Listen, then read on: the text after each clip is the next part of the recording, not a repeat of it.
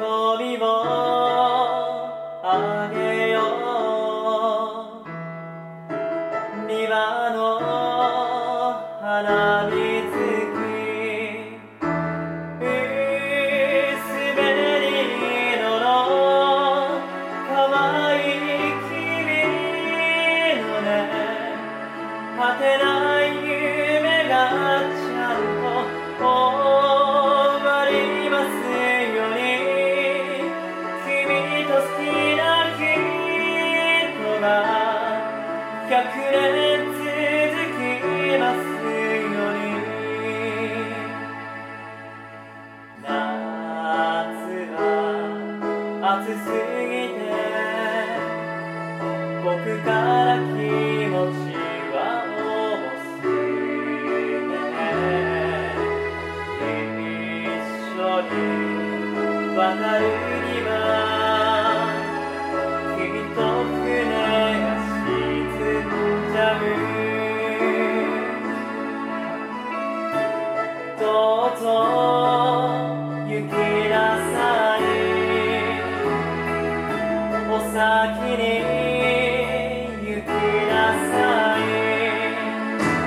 僕の我慢がいつか実を結び、果てない波がちゃんと止まりますように、君と好きな人が100年続きますように。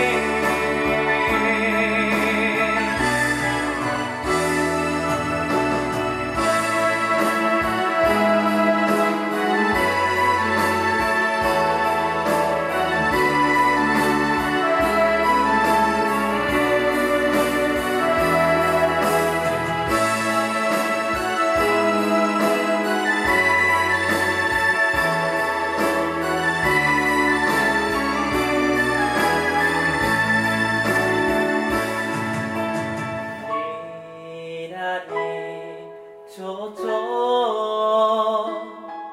追いかけて白い帆をあげて、母の日になれば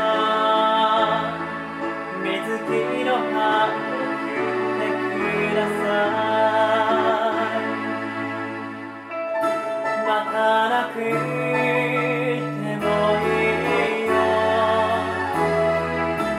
知らなく